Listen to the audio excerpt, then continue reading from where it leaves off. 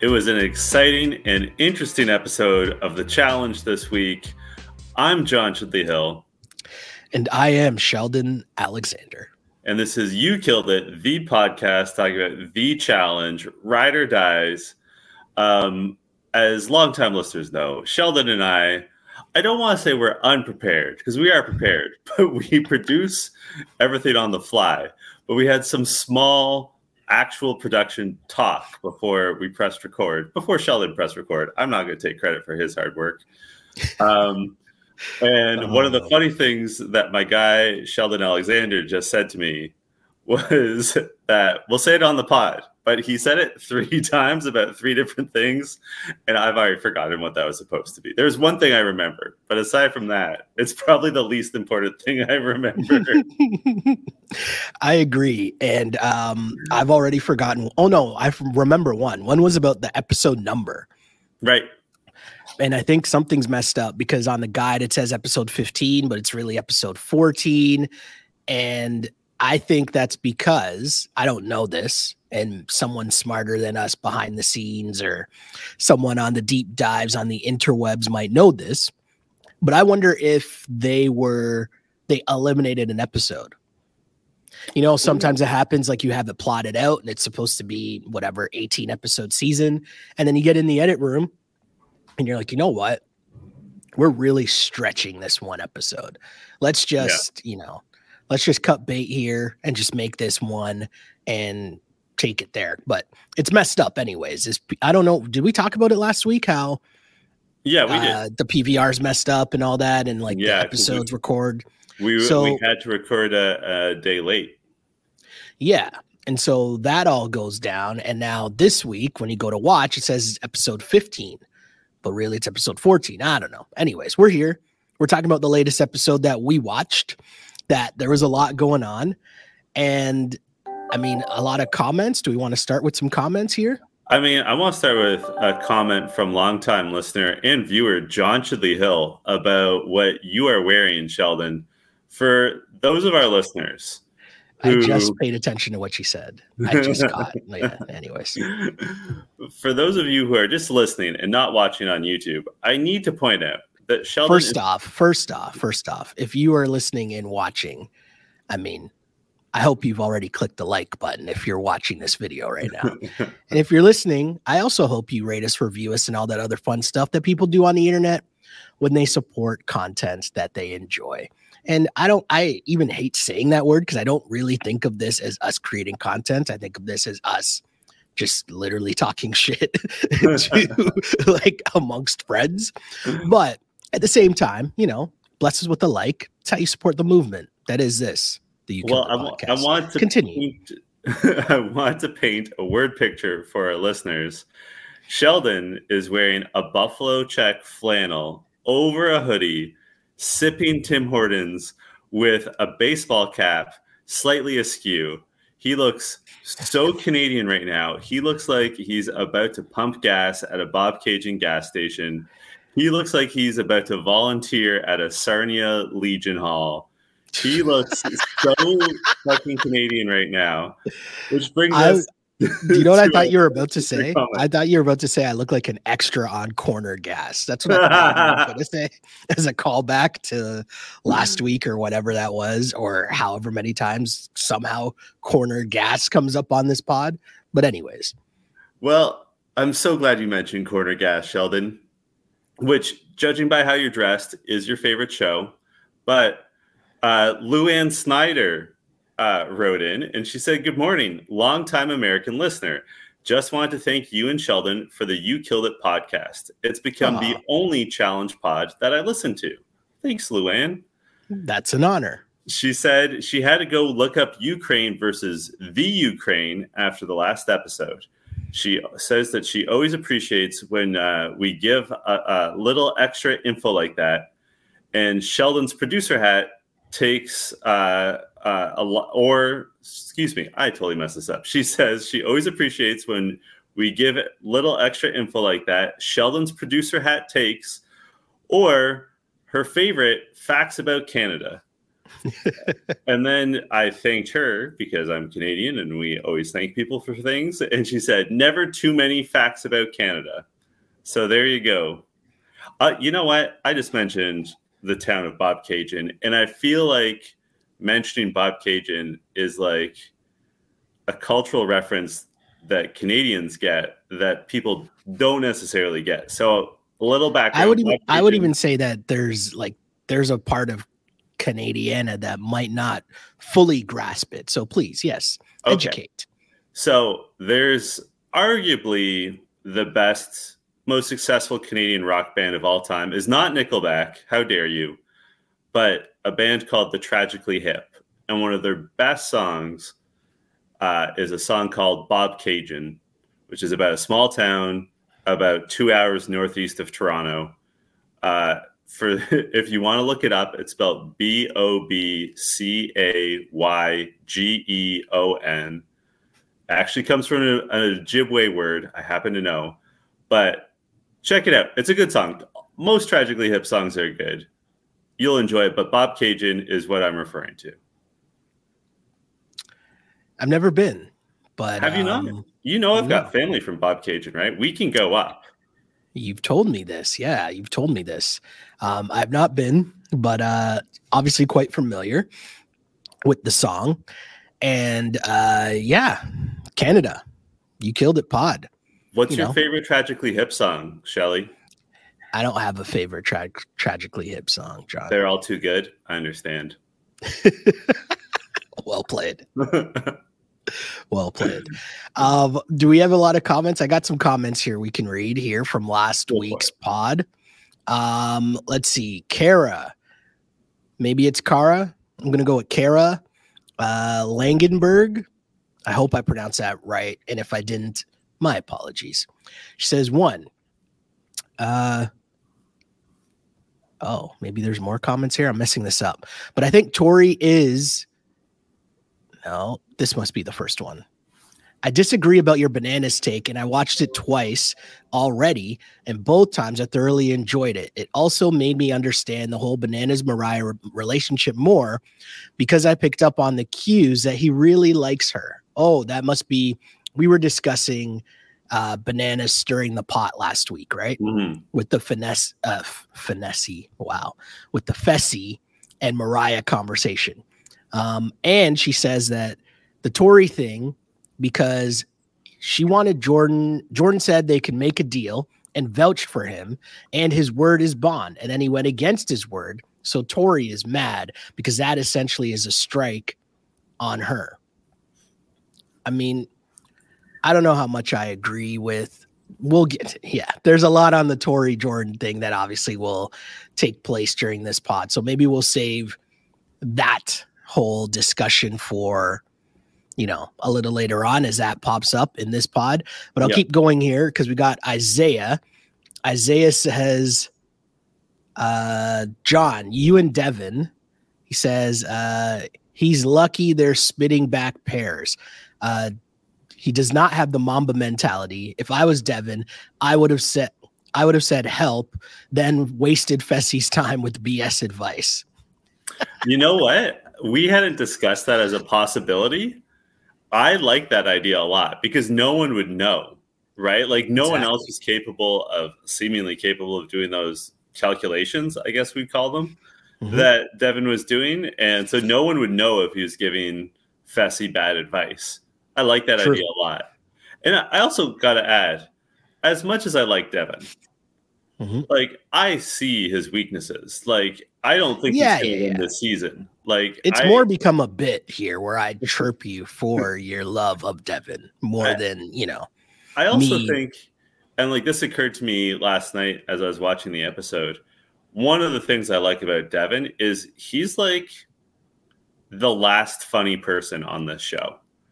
Like I find Johnny Bananas more corny than funny. And if you think of like the people that they used to have on that were regulars that could serve as like a narrator, like a Smashley, right? They don't, or a Wes, like people who are like really funny and witty. Like Anissa has her moments, Tori has her moments, but Tori's obviously caught up in the drama. So like I like Devin in part because I think he's the most entertaining person, and like I think he's pretty capable in terms of the competitions. But like I agree, I don't think he has a Mamba mentality. I think he also knows his weaknesses, unlike Very true. Vessel, who has a very like unrealistic understanding of what he brings to the table. Whereas Devin's like, yeah, no, I don't want to be in a headbanger. Like, I'm not trying to die today. Like, Yeah. He knows he's a smoker that drinks like 5 beers a day. Like, he knows his limitations, and I respect it.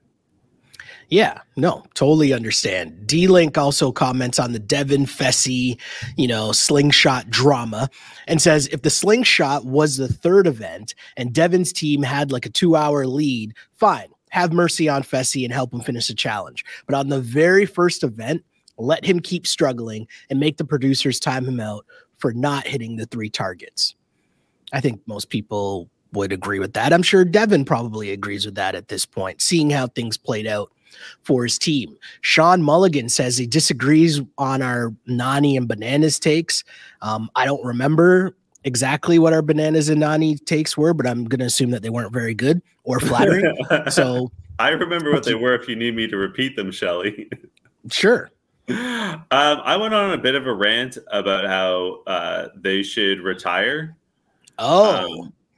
And in general, I was saying like one of the issues with Nany and Bananas is like they're now mature, like they have maturity, which makes for bad TV.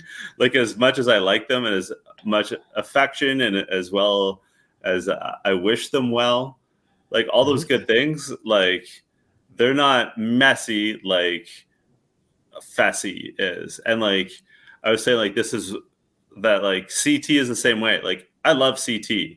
Mm-hmm. The thing that keeps CT entertaining is every so often he does these freakish athletic things, but Nany's not capable of them. So she's just sort of there now because she's not getting into these like serious issues. She's just like waking up beside Casey, telling her that she loves her, and then like having breakfast. And like it doesn't make for great TV.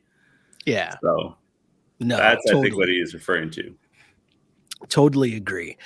We also have another comment here. I don't want to butcher this person's name, so I'm just going to refer to him as Q. And hopefully, hey, respond again, send us in another message, and then next time I promise that I will pronounce your name correctly. But I'm just terrified of pronouncing this incorrectly. But Q says, I actually love Amber and Chauncey scenes because they are very real and authentic versus the scripted and boring Nany and Casey scenes. And I just think y'all are too hard on their relationships, in my opinion. That's fair. That's fair. Yeah. I mean, I'm going to take my shots at them again because there are some more moments like immediately. Like literally my first note is a shot at Amber, but that's okay. Wow. John hates love. John, you just hate love, man. I do hate love. I have another listener comment, a longtime listener who we haven't heard for a while for a while. God, I can't speak this morning. KB Carrie says, just caught up on You Killed It for the first time in a while. Welcome back. Man, have I missed you guys and the Much Music Corner Gas talk. Glad we're all hate watching together. If I got even one person to watch Corner Gas, mission accomplished. Come on, ain't nobody checking for Corner Gas, man. Come on, man. Nobody's checking for Corner Gas. It's not even Brett Butt is rewatching old episodes. Yeah, he's just collecting bags off of turning the show into a cartoon. What a straight hustle. And you know what? I'm not going to say anything.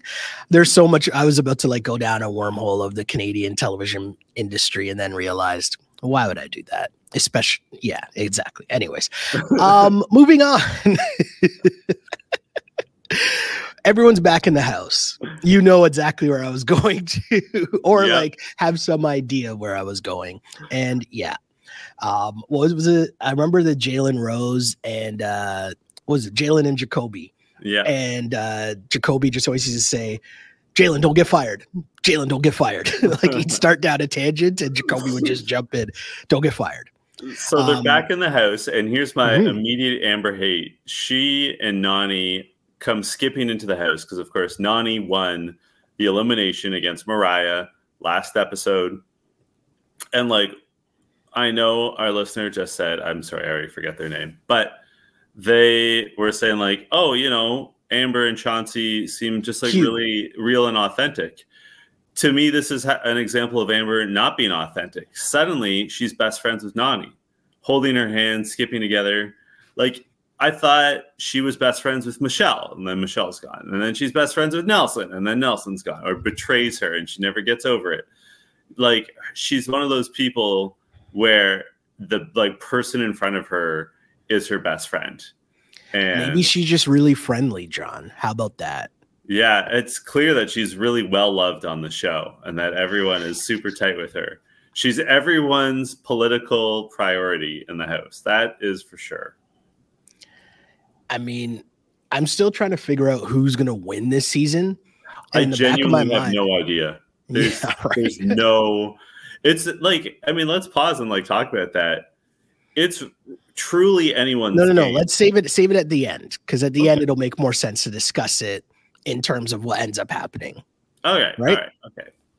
So we have a scene where Horatio brings Olivia flowers for her birthday. Cool.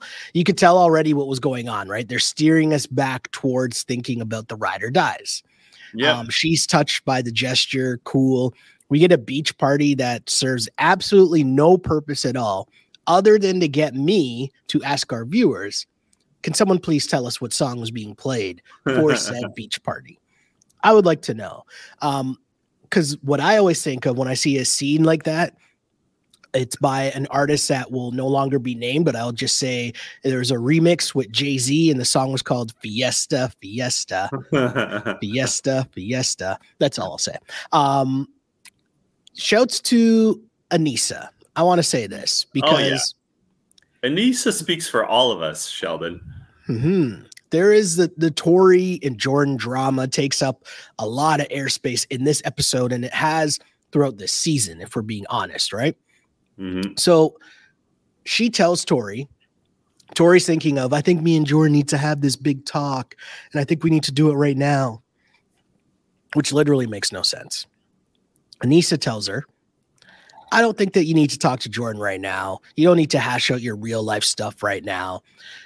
My question to you, though, as Anissa does this, is Anissa being genuine about caring about Tori's feelings, or is she looking out for her game? As of course, those are her two biggest allies, and Jordan is, in fact, her ride or die. No, I think those issues dovetail together to the same answer, but I genuinely think that Anissa's at a place where she's like, no good will come of this. And I think we've all had moments like that with a friend who like can't get over an ex, who just like has to keep going back to the well and try to like hash things out again, where you just gotta be like, no, like you, like, this is not good for you. Like, you gotta stop. You know, like nothing productive. Like, you guys need to go to your respective corners and heal a little and move on a little. Right. And I think that's where Anissa's coming from. And she said something along those lines last week, right? Where she was like, these two just need to shake hands, apologize, and then not speak to each other for the rest of the season. Facts. And Anissa's right. Anissa's right. She says, hold on, as I switch. No problem. That's all right. She says, if I'm sick of it, I know everyone else is. And like, I can't explain why. I don't think I'm as sick of it as everyone else is. But I'm also at a point where I don't need any more information. Like, I'm not like, oh, this again. But I'm like, I know where things stand. It's fine. It's because there's no development. There's no movement. There's nothing's changing. They're repeating the same things over and over again. There's no, like, even though Nerys is gone, do you know what I mean? There's nothing new that's happening. They're just arguing about, are you putting our relationship outside the house over the game? I don't know. Anyways. I mean, we'll talk about it at deliberation, but like, there's more going on here. Well, I was going to say it's almost fitting that this daily challenge is called Takes Two to Tango. Yeah. The two of Tori and Jordan definitely both play a role in the scenario that we are in, which is all being tired of watching them argue. Mm-hmm. This challenge, I thought, okay, so first off, Two to Tango, you're high in the sky on top of a building. There's a narrow beam with like obstacles on said beam. You have to make your way around the obstacles as you are with your partner, and you are working your way around the beam. When you get to one of the circles, you and your partner have to both stand on the circle, spin around, and then continue along the path. You get to the other side, then you got to make it back within 10 minutes. And if not, you get thrown off. This would be terrifying. Yeah. I don't know if I would be able to do this. So I have a lot of thoughts about this because, like, in theory, like if you were in a gymnasium and someone laid down the same course just with masking tape and like the same obstacles, but like you're just like on a basketball court, like just a gym floor. Yeah. You'd be able to do this, no problem. Right? Mm-hmm. The issue is that the obstacles force you to look down. Yes. That's where it gets super hard. Because like at first, as I was watching, I'm like, this isn't so bad. And then I was like, oh, but they have to look down. Like if you could just like look at your partner's eyes or over their shoulder, it'd be fine. Right. And again, using that like gym floor as like an example, totally doable. Like it's not the physical side that's tough. It's the mental side of like keeping it together. And we see a couple of people, notably Fessel and Chauncey, struggle with that mental side to the point that Chauncey doesn't do it. He quits on the challenge. He refuses to do it. What did you think of this? How do we feel about this instance of quitting? Because in general, we know we hate quitters. Yeah, I thought, they build up the tension. And I want to know, too, from more recent viewers of this season or of this show, what you make of the whole, just TJ, because it always still gets me to this day, TJ calling people out in a good way, right? Because I think it's good.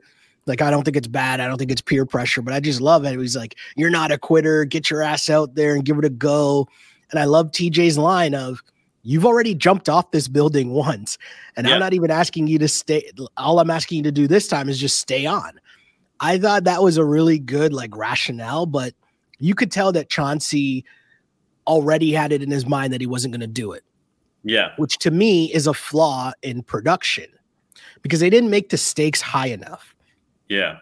You should have been penalized as a team for someone not completing it, much less not even attempting. Yeah, there should have been more of a punishment. Like it should have docked his team 20 seconds or whatever, because we didn't mention this, but all it came down to is one pair that like did it, whichever pair did it fastest won it for their team. Mm-hmm. So if you docked the fastest pair 20 seconds because Chauncey quit, then the stakes are higher. And I think it also would have been fair. Yeah. Right. Because like in theory, if someone laid down, like if one pair laid down a really good time, then everyone could quit. Right. And which is what I was thinking. Yeah. Then it's not good TV. It's not what the show is about.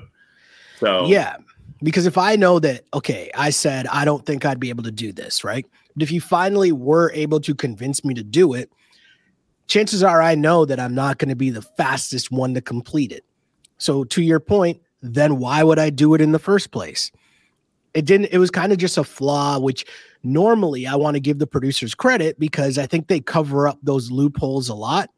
Mm-hmm. But I think the way that this one played out, it didn't really benefit the integrity of the competition or the show, in my opinion. One thing I do want to say to you, though, throughout this episode, and I mean, if I remember to do this in upcoming episodes, which I probably won't, because as you mentioned, it's not like we spend a lot of time producing these episodes, but I'm going to say some lines that could be the title of the episode. Okay. Because I find what always happens is that when I'm going to post it, I then forget the lines and then I go back to my notes to figure out one of the lines from the show. And then I'm always like scrolling and scrolling and scrolling. So I'm going to see if this helps. But the first thing I'm going to bring up is Casey and Fessy going across, and Casey saying, "You can call me Twinkle Toes." Is that? We'll give that a rating score on, maybe that could be the name of the episode. We'll see. We'll see. You're shaking your head no, but we'll see. I'm it's giving early. That one like a 1 out of 5. It's early. It's early. It's okay. That ain't it for me. It's okay. It's okay. Speaking of Fessy and Casey, they end up winning. Yeah. Which, yeah, I don't know. So is there anything else that stood out about who did well or who didn't do well in this? What stood out to me was Fessel being a dick. Like he's so hype on himself. Like he's obviously a narcissist. I think we all know that, right? Yeah. But basically every time they had him in confessional, he's like, "I'm the biggest, I'm the strongest," and like it's all he could talk about. Yeah. And like I'll allow he is bigger than everyone, but not significantly so. Like he's heavier than Horacio, but he's probably only like an inch taller than him. Like ease up. And like we'll get there when we get there. Mm-hmm. But like he takes some like shots at my guy Horacio that are wildly uncalled for. Like I can't believe I was about to skip a bunch of this stuff, but I was getting cheesed. Thank you for stopping me from moving along, because I was getting cheesed while watching this, and it's exactly the vibe that you're pointing out. First off, your man's Fessy and Tori. Did you guys need to go first in this? Yeah. Just curious, right? Just curious. Is that a thing that we needed to happen? I don't really think that it was. Plus, your man's Fessy, when they're doing their confessional before they're about to go, he says, quote, "Well, we danced a time or two in the past, so if it ain't broke, don't fix it." Messy, messy, messy, messy. And then again, now we'll save that in the bucket for later when we talk about Tori and Jordan. But again, when stuff like that is happening and I see Jordan doing what he's doing, I'm not saying that I would do what Jordan would do, but I understand. Yeah. That's all I'm saying. But further along that point, even without the Tori stuff, your man's Fessy out here bragging about having the best balance here. Like, what is he talking about? No, but like, what does that mean? Do you get a cookie for that? Like, do you want a medal? Is that an Olympic event? How do you judge that? I also, what are you basing that on? Right? I sincerely doubt that. Like, let's be generous and saying no. Hold on. I'm not going to allow this to happen. We are not justifying Fessy's ridiculous comments. I'm not. With actually trying to break down who has the best balance on the challenge. No. This is just a ridiculous statement. It's a ridiculous statement. There's no like way that you can easily judge that. But also, you can't tell me he has better balance than Jordan or Horacio. You can't. Like those two are also incredibly athletic people. You can't tell me he's got better balance than Amber or Nany. Yeah. Right? Like we just had Horacio in confessional listing off all the different like dances he does and like saying them with accents in ways I can't like pronounce or replicate. Mm-hmm. So like you can't tell me you have better balance than that guy. Right? No, I totally agree. I found it so strange. And I just thought like it's fitting for Fessy, right? He is just that cocky dude. You know what though? In my mind, he's past the point of being cocky. He is, it's clear that he's a super insecure person who has to big himself up to make himself feel good. Right? Like we'll see it later, but Jordan describes himself at one point in this episode, and it comes across as clear-eyed confidence, where he knows his limitations, but he also knows what he's good at. Right? Mm-hmm. Yeah. Fessy is insisting that he is good at anything that's physical when it's blatantly not true. Right? Like it's absolutely not true. So like it's clearly he's just covering up for his own issues. Yeah, it's just a weird flex all around, if you ask me, for sure. As mentioned, Casey and Fessy had the fastest time. They win it for their team. I mentioned I already find that dumb that they weren't penalized at all for Chauncey not even attempting this. But this is also a bad run of, I don't want to say bad luck, but let's say turning points where things could have went the other way for Team Mariah. And they just don't, right? Like if you think about it, they helped the other team win last episode. And now this episode, they do a pretty good job. But again, it doesn't matter that someone didn't even attempt it on the other side. Whereas I thought like Nany did a really good job in this. Nany and Horacio. Nany went twice. She did a really good job in this challenge. And it doesn't matter just because Fessy and Casey were the fastest. But anyways, that now means Team Mariah once again. Wait, do we still call it Team Mariah even though she was not? Whatever. We can call them the underdogs. That's what they call themselves. The underdogs. Yeah, it's pretty lame, but fair enough. Bananas, we get to the interrogation part, right? And we all know this is a waste of time because, well, sorry, I should rephrase that. I thought this would be a waste of time because I just assumed they would throw Devin in. Not Devin, sorry, Jordan. I just assumed they would throw Jordan in, and I didn't really understand why they wouldn't. There's a lot of back and forth going on, but really, this all comes down to Jordan and Tori. Let it all out, my dude. I know you got thoughts here.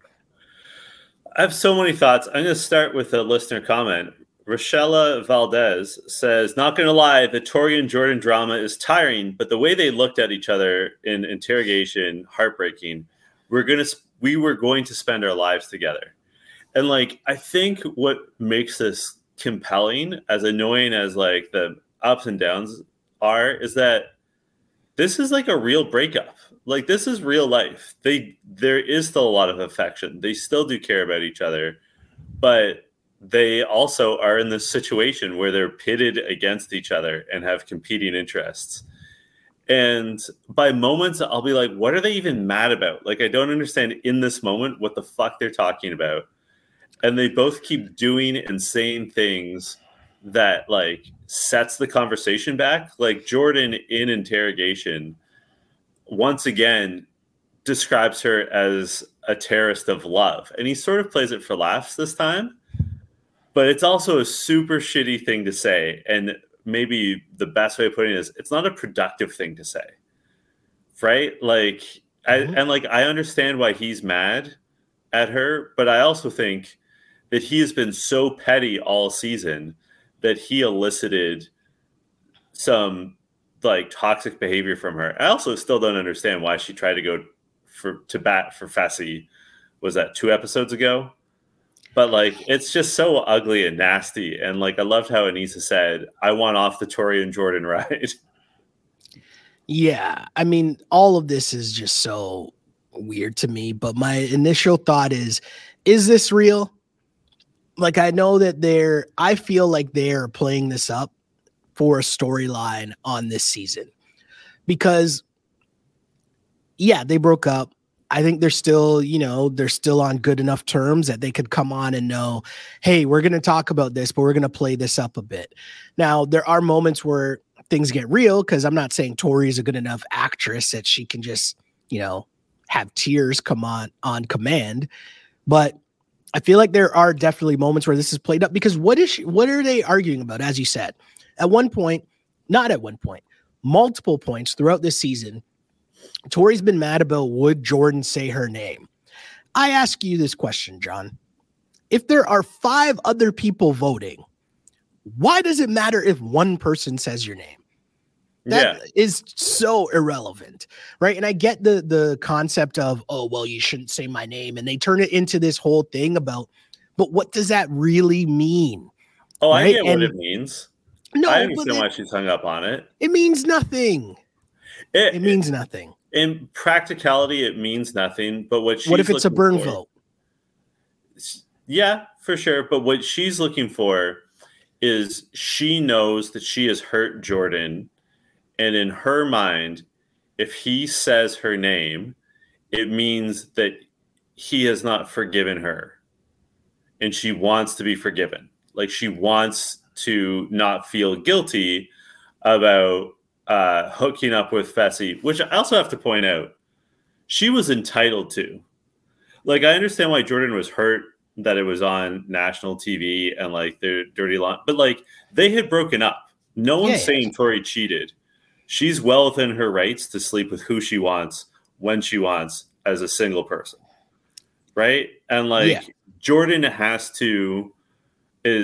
been so petty. Like, they're both in the wrong here. And like, I understand why they're doing these things, but they're both in the wrong, which is why I think Aneesa is the voice of reason, where she's just like, stop talking to each other. Like, avoid each other as best you can. Like, this is a tough situation, but just like block each other on Instagram and like move on.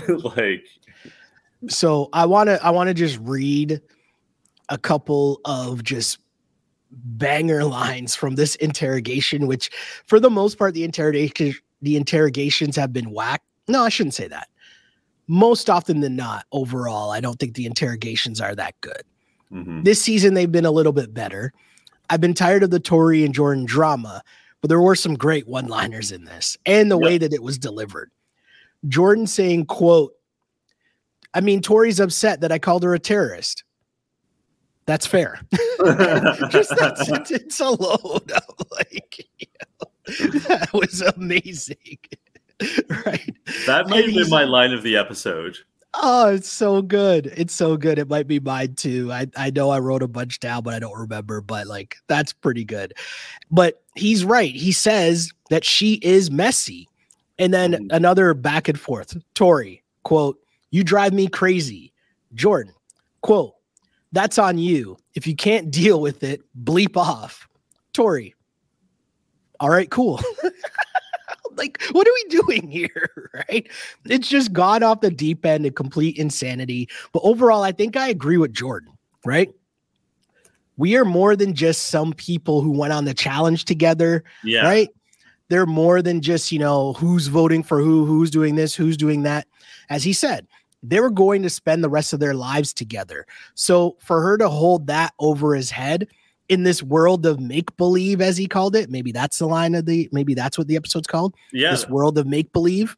That works. That works. No, I like that. Right? Like, I love that Jordan says, lie to me next time. Yeah. I have had fights with exes where I have said, like, you know what? I would have preferred it if you'd lied. Like, that would have been preferable to what you did. Or, sorry, this might be the title. Jordan saying, quote, this is no place for love. Yeah. I'll tell you, this is not going to surprise you. I thought Devin was very good in his interrogation. When he comes in and he sits down and he goes, look at the board and then think about not putting me in. Because, like, what else can you say at this point? And also when he says, are you going to put in the professional soccer player or the triathlete with a bad attitude? Like, I'll give Devin that for sure. Some really good ones. And like, it's not that I want to give Devin laurels all the time, but like describing Jordan as a triathlete with a bad attitude, as someone who's like, because Devin's had to basically work with him all season. And like, I wouldn't say he's quite in the middle like Aneesa is, but he's middle adjace, right? Like he's right in the thick of it too.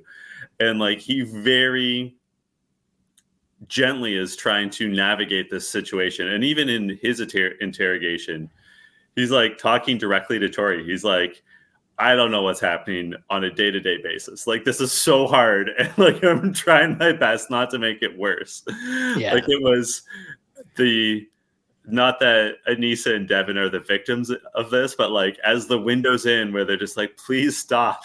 Like, please put us out of our misery. Yeah. Their attitudes were very funny throughout this episode. Yeah, no, I totally agree. It was very funny throughout this episode for sure. The one thing that I found very interesting is I know there's a lot more to get in here, but so stop me anywhere you see fit for sure.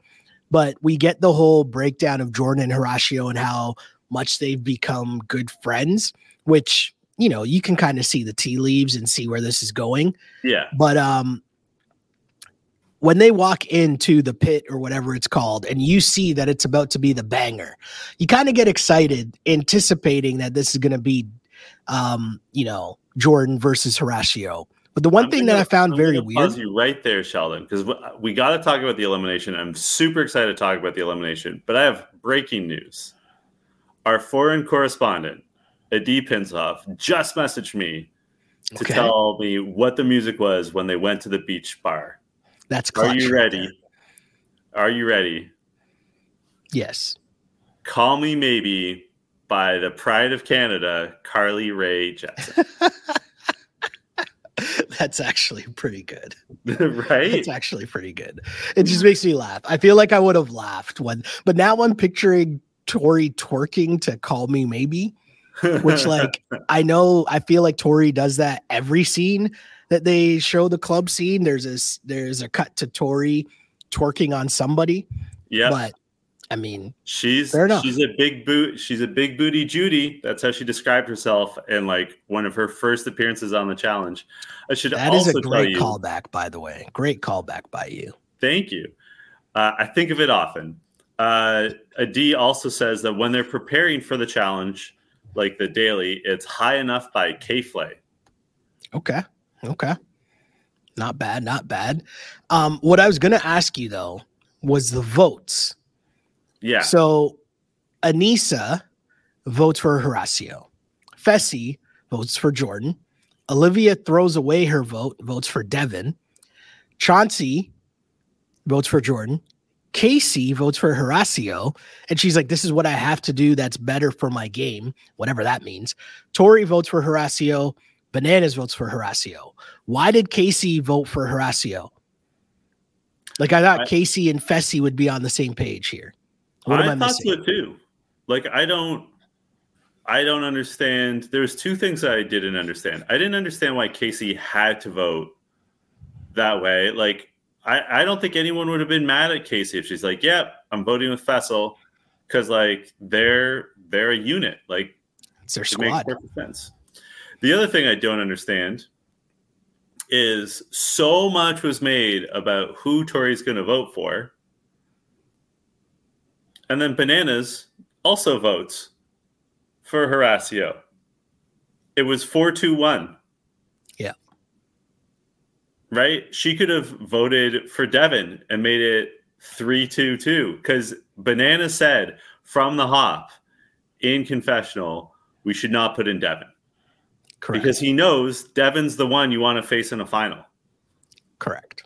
Right? And like I'm saying that, and I recognize it. You definitely want Devin in a final over either Horacio or Jordan. So, like, you don't. I don't understand what the big dilemma was. And also, I think everyone likes Horacio, but like, I don't think Tori would have pissed anyone off. Like, I don't understand like what the conflict was. Like, oh, will I vote for Jordan? No. Obviously you vote for Horacio. Like, yeah. No one, and like Horacio, to his credit, the entire time was just like, yeah, no, I understand why everyone's making the decisions they're making. I'm not taking it personal. Like Horacio was very throughout this was just like, yeah, this has nothing to do with me. Just gonna buy flowers for my friend Olivia. I'm just here to like compete and do my best. Like he's like taking it all in stride. But this is what I mean, right? Like, why all the extra added drama? It's so unnecessary. And that's what worries me or makes me think like, hold on, what are these guys doing? Is this all real? Is this played up? What is Tori's angle here? Because again, as you mentioned, why does it matter? This whole thing, did you say my name? Would you say my name? I don't know who I'm going to vote for. Didn't matter. They're saying say your name so much they sound like Destiny's Child. I'm going to give you a slow clap for that. Thank you. Well played. Well played. You know who I'm not giving a slow clap to? Your man's Devin. Because he takes a moment in which he pulls a safe dagger and then says, quote, "Call me young dagger." Close quote. I have to say, I know I'm the number one Devin fan, but even I was like, oh, this isn't good.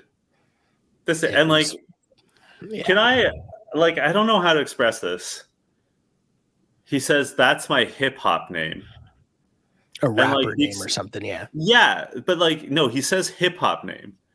And like the expression in my mind is rap name. Like if you're coming up with a rap name.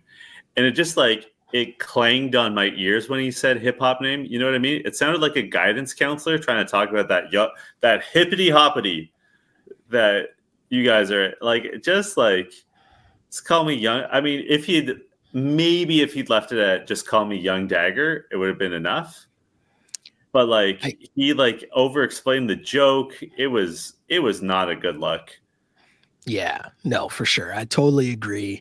And I had to look at the positives here in the fact that it would just be a way better elimination, Jordan versus Horacio, than Devin versus whoever, because he would have lost. But I did not, other than that, that was the only positive to come from that scene, was that at least we knew we were getting a very good elimination. And did we ever get a good elimination? To say, I think this is one of the best eliminations of all time. We have seen. No, I'm not going that far. Well, I thought it was good, but I'm not going that far. What I liked about it was normally in headbangers, we're just struck by the violence, the power, right? Mm-hmm. Someone gets hurt. What I liked about this one was, and maybe you'll agree with this, it was the most athletic elimination we've ever seen. Because you can't say that they barely touched each other, but it wasn't strong hits or anything.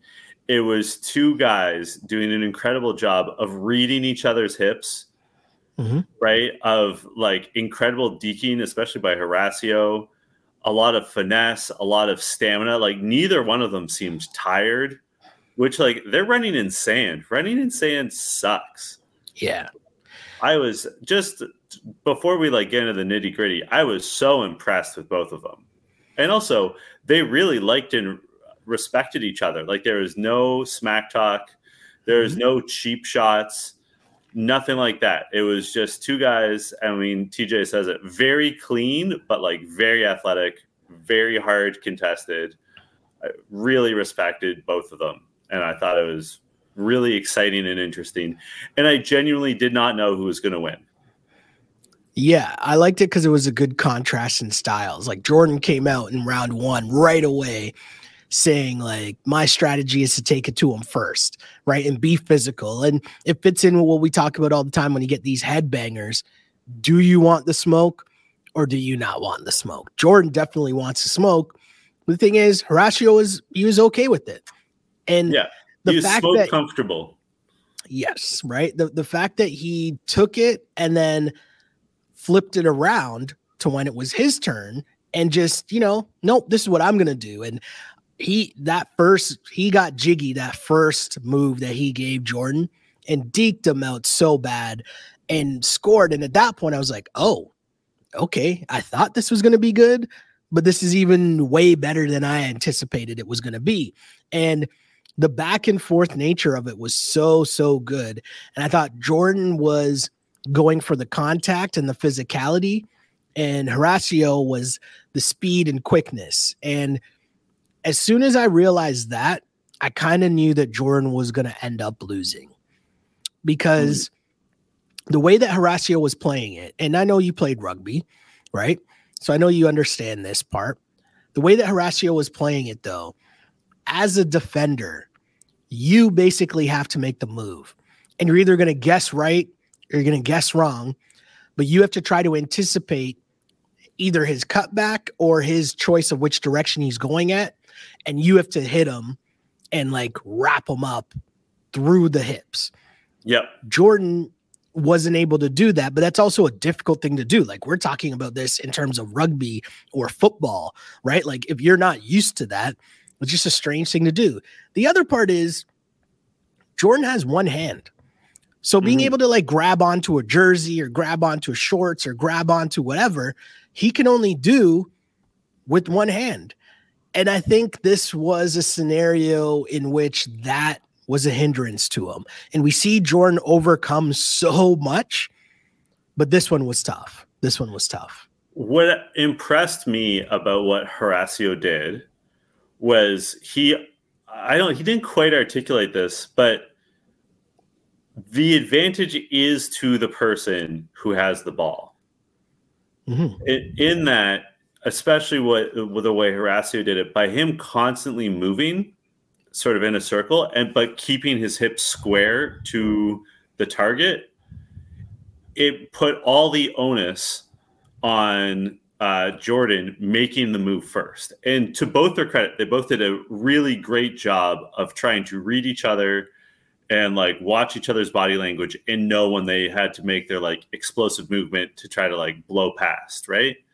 But what was the sort of difference between the two strategies is that because Jordan was going sort of straight at Horacio and initiating that contact, it meant that Horacio always had the option open to him to knock the ball away, which is exactly what happened. Whereas because Horacio was always sort of circling and waiting for Jordan to buy into a deke and like committing, that's like the phrase, committing to defense. Yep. It meant that twice Horacio got by without really even being touched by Jordan, like any touch of consequence.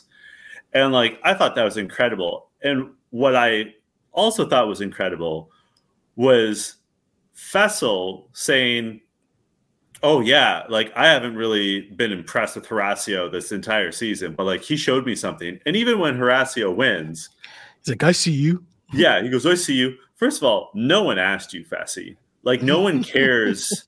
Like you are not the person that people think they have to go through to win this show. Second of all, how are you at this point in the season being like, yeah, I don't think Horacio's got it.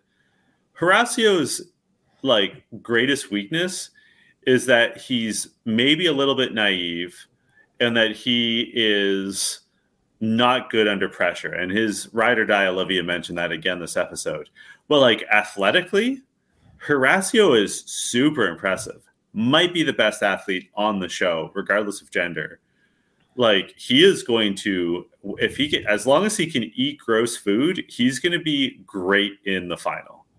Yeah. Like he might win. Like he's definitely rookie of the year. So for Fessel to be like, oh, I'm not really impressed with Horacio until now. Like that's because you only think of the world through a football lens and you don't understand that there's other kinds of athleticism. Well, this might be one of the first times that I can remember off the top of my head. I'm sure maybe it's happened at some other point and it's not coming to me, but I don't remember TJ ever dropping a live statistic right after an event as if this were ESPN, like a post game, like Monday Night Football, where they're like, hey, Patrick Mahomes just tied Tom Brady for most touchdowns and blah, blah, blah. Like he said right after this happens, Horacio has tied the all-time record for single season elimination wins with 5. Ties with Sarah from the Gauntlet 1 and Wes and Casey, I think it was, from Fresh Meat.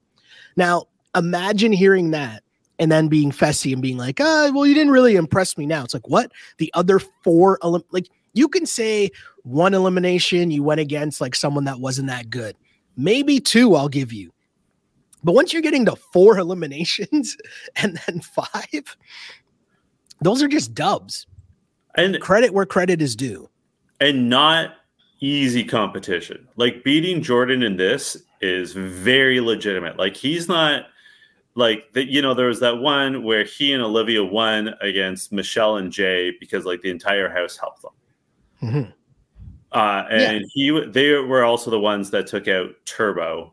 Again, they got help from the house. It happens. It happens. This is 100% on him. Like this is like that sort of puts an asterisk beside 2 of the eliminations, but like this is just the fact. He beat Jordan in a one-on-one headbanger soundly. Hey, we can, you know, nitpick and say, hey, they got given 2 elimination wins, but that also happens on the challenge all the time, right? Yeah. So, I mean, and still, there's only 3 people that have done it. So whether you're getting help or not, you're still surviving. And I mean, also, I guess just being in a position where you get thrown in that many times as well. But you're lasting long enough to be thrown in that many times. Got to give the man credit. Got to give him credit. At this point, we think the episode's over. And I don't know about you, but as I was scrolling through on my PVR, I kept looking at the time and thinking, okay, so what else is going to happen? Because there's a lot of time left in this episode. I thought that too. We get this roundabout from TJ. I can show up anytime, anywhere, blah, blah, blah. He shows up at the house. Who knows how soon later, and tells everyone to pack up their stuff. They're heading to the zone. Everyone has to get ready. So the teams all come back. And he puts them all up. They're all standing there. Now it's time for them to be partners with their ride or dies again. They do this whole big dramatic reveal, right? They bring down Fessy, Aneesa, and Casey, who are the only people whose ride or dies have been eliminated, but they are still in the game. And they do this whole thing where they're tricking them into thinking, you guys are probably going home. And this might be TJ's greatest acting performance because TJ does this every season, but I think the delivery of the setup of this one might have been the best. Because they're all standing there. Everyone's wondering, like, does this mean they're going home? Does this mean they're going home? What happens? They don't have ride or dies. Where are their partners? Blah, blah, blah. And TJ says, I told you before, you live and die by your ride or dies in this game. So unfortunately, you can no longer continue in this game without your partner. And the way that he delivered it, I got to give my guy credit because it makes me wonder, like, does he do other takes? Like, because it was just so well delivered because it didn't seem like he had more to say. And then he just goes, so. I thought that was so good. I thought you're totally right. It was really well done. I also thought that what they were going to do was have Casey and Aneesa compete to see who gets partnered with Fessy, because both Aneesa and Casey have like histories with Fessy as his partner. Interesting. So I was like, oh, like that kind of worked out in a crazy way. And I'm like, that would like basically have an instant women's elimination. And like, it was fine what they did, you know, coming out from the back. They've got Mariah, your man's Kenny, and Jordan. Yeah. And so I have a question for you, though. He's like, did you think I was gone? I have a question for you, though. Should they have told us about this twist? Like, how much better of a reveal would it have been if we didn't know that all the ride or dies didn't go home? Would it have been a better twist for us, or would we have suspected that like something like this was going to happen? I just feel like they kind of wasted what would have been a great reveal. Because throughout the season, when they kept telling people when they lost, hey, as long as your ride or die is still in, you're in, that didn't really add much to the storyline. No. Do you know what I mean? Right. So, like, imagine if, like, those people just went home, or so we think. We don't really know about it. And then in this moment right there, as we're watching that, they're like, well, like, we would have been like Tori and Bananas and the rest of them standing up there that were thinking, oh no, they're going home. And I say all that because of the way that TJ delivered it. I wouldn't have seen that coming. Like, I thought he did such a good job in doing that. But as you mentioned, everyone's back and now they're reunited with their partners. But here is the twist. The three pairs, they now have to battle to get back into the game. There's another elimination. And I thought that was really awesome. That was a really good twist. Another great line by Devin when it's announced that, you know, obviously Jordan's back in the game. Tori's like, I don't know how it feels. You know, Jordan's definitely thrown a wrench into my game. And Devin turns and looks at her. He's like, a wrench? And she's like, what, a toolbox? He's like, no, a whole Home Depot. I thought that was a very good line by Devin. As you mentioned, Devin on fire in this episode. Fair enough. But you have this competition now. It's another elimination. Don't let me down. There's 3 giant ramps. Each one has a huge cylinder on it. You and your partner have to push the cylinder up the ramp and be able to hold it above the line for 1 minute. The first team to do so wins, and they're automatically back into the game. The next 2 teams will have to compete in another competition to try and stay in the game. Right away, we knew that there's no chance Kenny and Casey were going to win, right? Yeah. Like, again, no disrespect to Kenny, he's just a normal guy, right? Like he, like this Yeah, is and that's not a diss. Like that's just facts. it's You have not his like world. Fessie's huge. Yeah, you have these like dudes. Horacio's a former like pro athlete. Bananas is, I was going to say something and I'm not going to say, but my point is a lot of people who come on this show, they train for this, right? Like their job is staying in shape for the challenge. Kenny, as he says himself, he's a family man. Yeah. Wasn't a fair fight for him at all. This was tough. Then add in the sand on your shoes, also didn't help at all. I had a question for you though. I felt like watching everyone struggle to keep this, and this seemed very tough. But like, don't you think the strategy is once you get up high enough, the move is to wedge, like each person, like each member of the pair wedges 1 foot under the barrel? Like, isn't that the move? So it's resting on your toe. I think so it doesn't have any momentum, and also it like pins your foot down, so you're less likely to slide. Isn't that the move? I think the barrel is too big, though.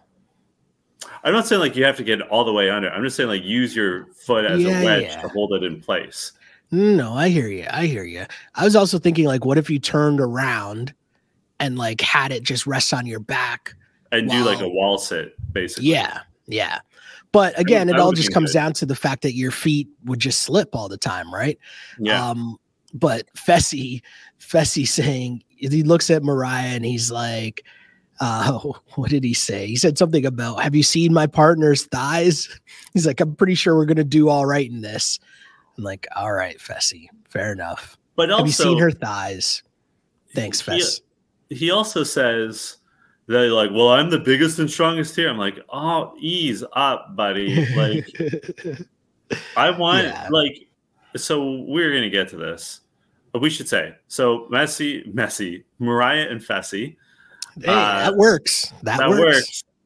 They win, and so they get to return to the house or advance to the final. The other two teams have to do another competition, and that's where the episode ended. Mm-hmm. We don't know what they're going to do. I assume Jordan and Anissa are going to beat Casey and Kenny. Yeah, we got to see. Like that's why we play the games, but all I know is that I don't want Fessel to win this season. Like, and I don't know who is the favorite. Like, I don't know which team could win. Like, I think they're all good, but they all have their flaws. Mm-hmm. I just know I don't want Fessel to win. I want people to write in and let us know, does anybody want Fessy to win? Like, I feel like Mariah is probably more liked than Fessy for sure. So maybe some people like Mariah and want her to win. But I genuinely want to know if anyone who is not related to Fessy or who doesn't just think Fessy is hot, and I'm not hating on you for that. Hey, do your thing. I get the appeal. Yeah, no, I get it. But, you know, I want to know are you rooting for Fessy to win? I want to know if there's a Fessy hive out here cheering for Fessy to win. Now, we talked about this. Yeah, we said we were going to talk about this at this point of the pod. I genuinely don't know who's going to win this season. And there's part of me that always wondered when they showed the posters that like Amber and Nelson were so featured that I thought, okay, does that mean Nelson? Like, is Nelson going to win this season? Because I found it just weird that like Bananas wasn't on the poster. You know what I mean?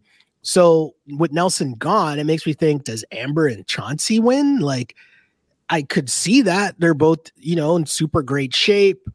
And we know that the biggest part of the elimination is just not gassing out. We know Amber's not going to gas out. Chauncey looks like he's in pretty good shape as well.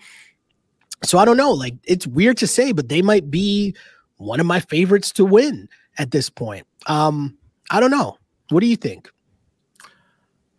Like I said, I think every team is flawed on a purely physical level. You're making a great case for Amber and Chauncey. But, like, I can't imagine they're going to do well under pressure. Like, but, I mean, you and I talk a lot about how they speak to each other. And I should add that Adi agrees with us. Ooh. And says that Adi has been with her husband for almost 20 years, and they haven't discussed their coupledom nearly as much as those two. Well played. I like that. But like, I think their self-talk between the two of them isn't necessarily encouraging. Like, I think they're very kind to each other and they certainly love each other a lot. But I don't think they're like good at being like powering through emotions. Like, I think there's maintaining the level of drama that Amber enjoys is tough when you're doing like a 2-day grinding physical challenge. You know, obviously Devin and Tori, like, they're pretty smart. They're good at puzzles. They're not the fastest. They're not going to have the best stamina. Jordan has incredible stamina, but, you know, no disrespect to Anissa, going fast is not her strength. She's good at puzzles, though. I think they'll both be good at eating gross food. Like, it's so every team is like a toss-up. Yeah, it's going to be very interesting to see how this plays out for sure. Yeah. I also think that, like, we've talked about this a lot, and I know a lot of our listeners have talked about this a lot. It does seem like the fix is in to help Bananas get Nany her first championship. And so, like, there might be, like, an invisible, like, who knows how it all plays out, but, like, when it comes to final, I will be looking for shenanigans from production. Fair enough. Interesting. That's an interesting thing here. Now I wasn't thinking that, but now you got me. I'll be on the lookout for that as well. I have to ask you, Sheldon, who killed it for you this week? To be honest, it's got to be Horacio. I just think to put on a performance like that, to win another elimination, can't hate on you for that at all. I think he's done a really, really good job and a great rookie season in terms of winning all these eliminations. To even just last this long, to where I think Olivia said it, you know, going from being thrown in all the time to now people being afraid to go against you in said eliminations.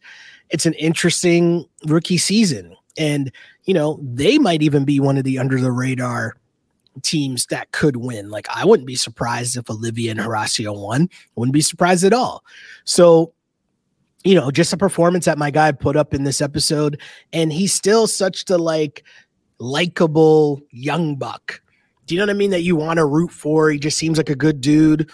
Like, yeah, he killed it. He's been killing it all season, to be honest. What I like and respect about Horacio is he hasn't lost who he is. How he handled things with Laurel was not optimal. And, like, we can't forget that. But he's seems like a genuinely kind, nice, thoughtful person, respectful. It is rare that we see genuinely good people on this show. Right? Like, this show certainly rewards people who have an edge to them. But he hasn't, like, given into temptation. Like, he's just played a clean game, despite Fessel being like, oh, I haven't really rated him this season. I think he has won the trust and respect of everyone on the show. Like, we often talk about how, you know, people can ruin their reputations, right? Like, I think Jay and Michelle are at that point where they're going to have a hard time making allies going forward. I imagine if Horacio comes back for another season, everyone's going to want to be with him, right? Like, he's just a nice, quiet, hardworking, genuine, straight shooter who's good at competitions. Like, people are either going to want to ally with him or gun for him. And, like, totally that's agree. A credit to him. Totally agree. Where can the good people find you on social media? You can find me on Twitter at Shell Alexander, on Instagram at Sheldon Alexander. And don't forget to like, follow, and subscribe wherever you get this So You Killed It podcast.